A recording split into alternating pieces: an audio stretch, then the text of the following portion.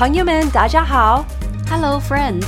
Welcome to Spiritual 外卖。欢迎来到属灵外卖。Delivering the spiritual food to you wherever you are. 无论你在何处，我们为你速递属天灵粮。我的阿姨 John 和姨父 Tom 有一个夜间的感恩仪式，这是在每晚入睡前和对方分享3件当天要感恩的事。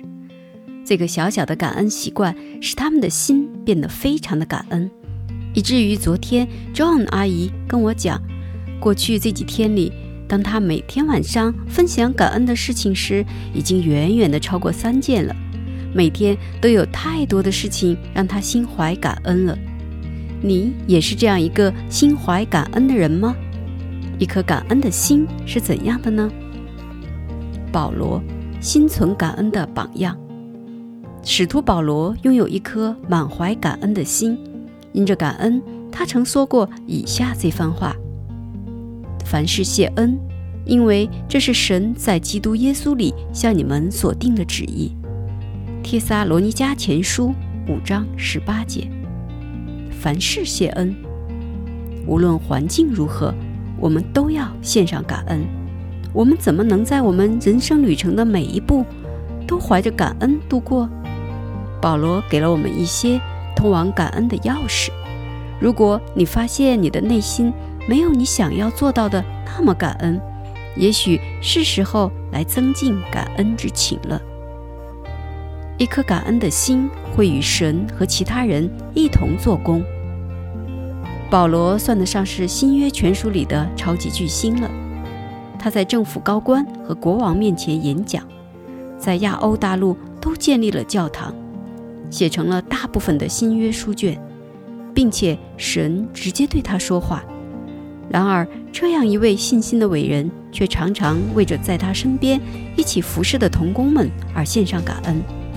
虽然保罗是信心的伟人，他却没有一个人独自做工，相反，他选择团队协作，并为这样的团队协作而充满了感激。我每逢想念你们，就感谢我的神。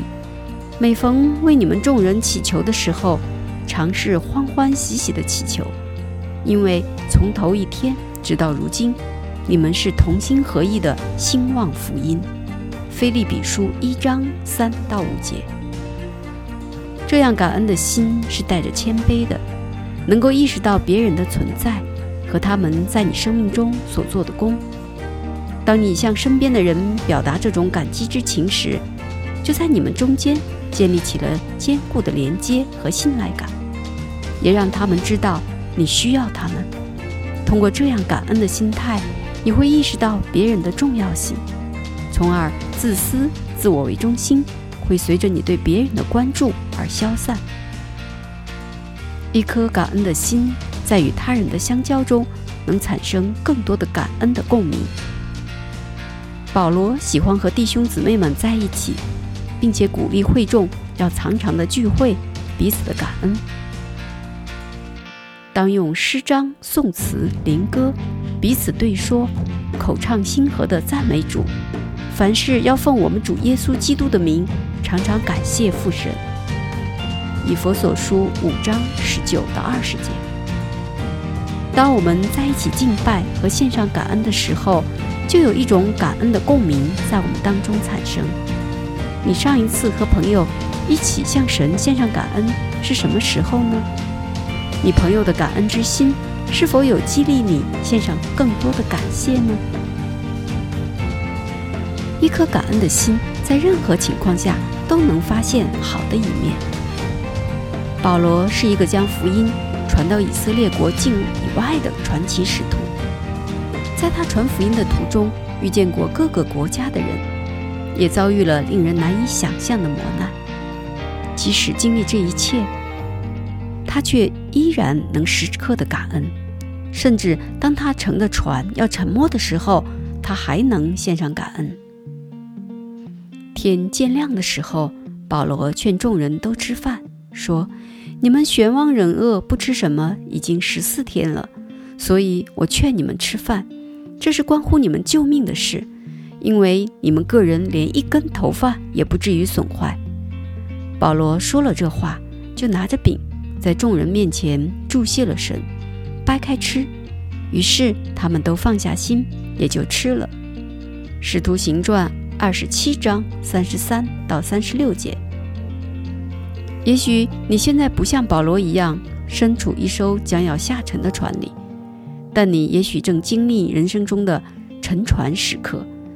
这时候还有可能找出任何能让你觉得感恩的人事物吗？虽然船上的人吃了保罗祝谢后的食物后，船还是沉了，但是船上所有的人都安全地到达了岸上。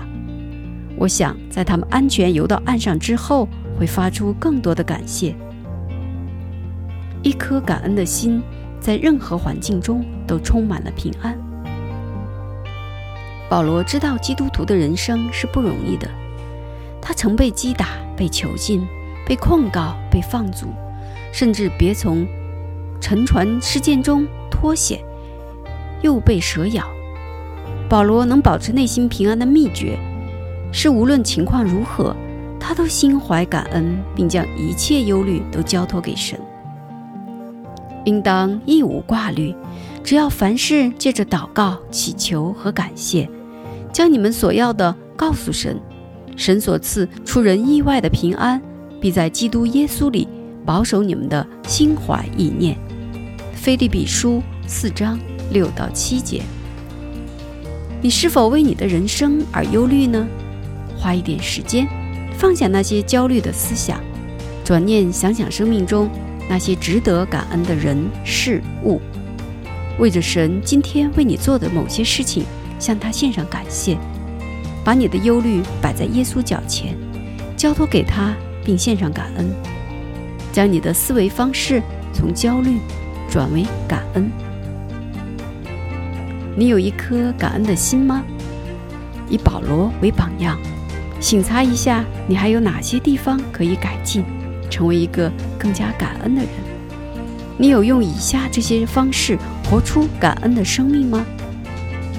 一颗感恩的心，与神和其他人一同做工，在团契中增添感恩的共鸣，在任何情况下都能发现好的一面，不论情况如何，内心依旧平安。今天你有什么要感恩的吗？你能像我的 John 阿姨一样想出至少3件今天让你觉得感恩的事吗？如果你很难想到，可以借助保罗的话来献上感谢。保罗为着许多事情向神献上感恩，而最让他感恩的就是耶稣基督的救恩。下面列举了保罗众多表达感恩的文字中一些例子，希望这些感恩的文字今天也能成为你要向神表达的感谢内容。感谢神，因为你们从前虽然做罪的奴仆，现今却从心里顺服了所传给你们道理的模范。你们既从罪里得了释放，就做了义的奴仆。罗马书6章17到18节。感谢神，靠着我们的主耶稣基督就能脱离了。罗马书7章25节。感谢神常率领我们在基督里夸胜，并借着我们在各处显扬那因认识基督而有的香气。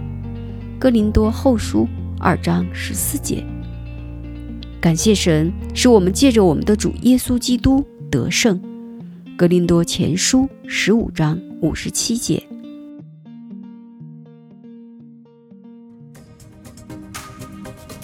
Thanks for having some spiritual Waimai with us. 感谢你今天属灵外卖， We hope that you liked it and that it fed your soul. 希望你喜欢，灵里满足， And we hope you come back for some more. 期待你再次回来。We love ya. 我们爱你哟。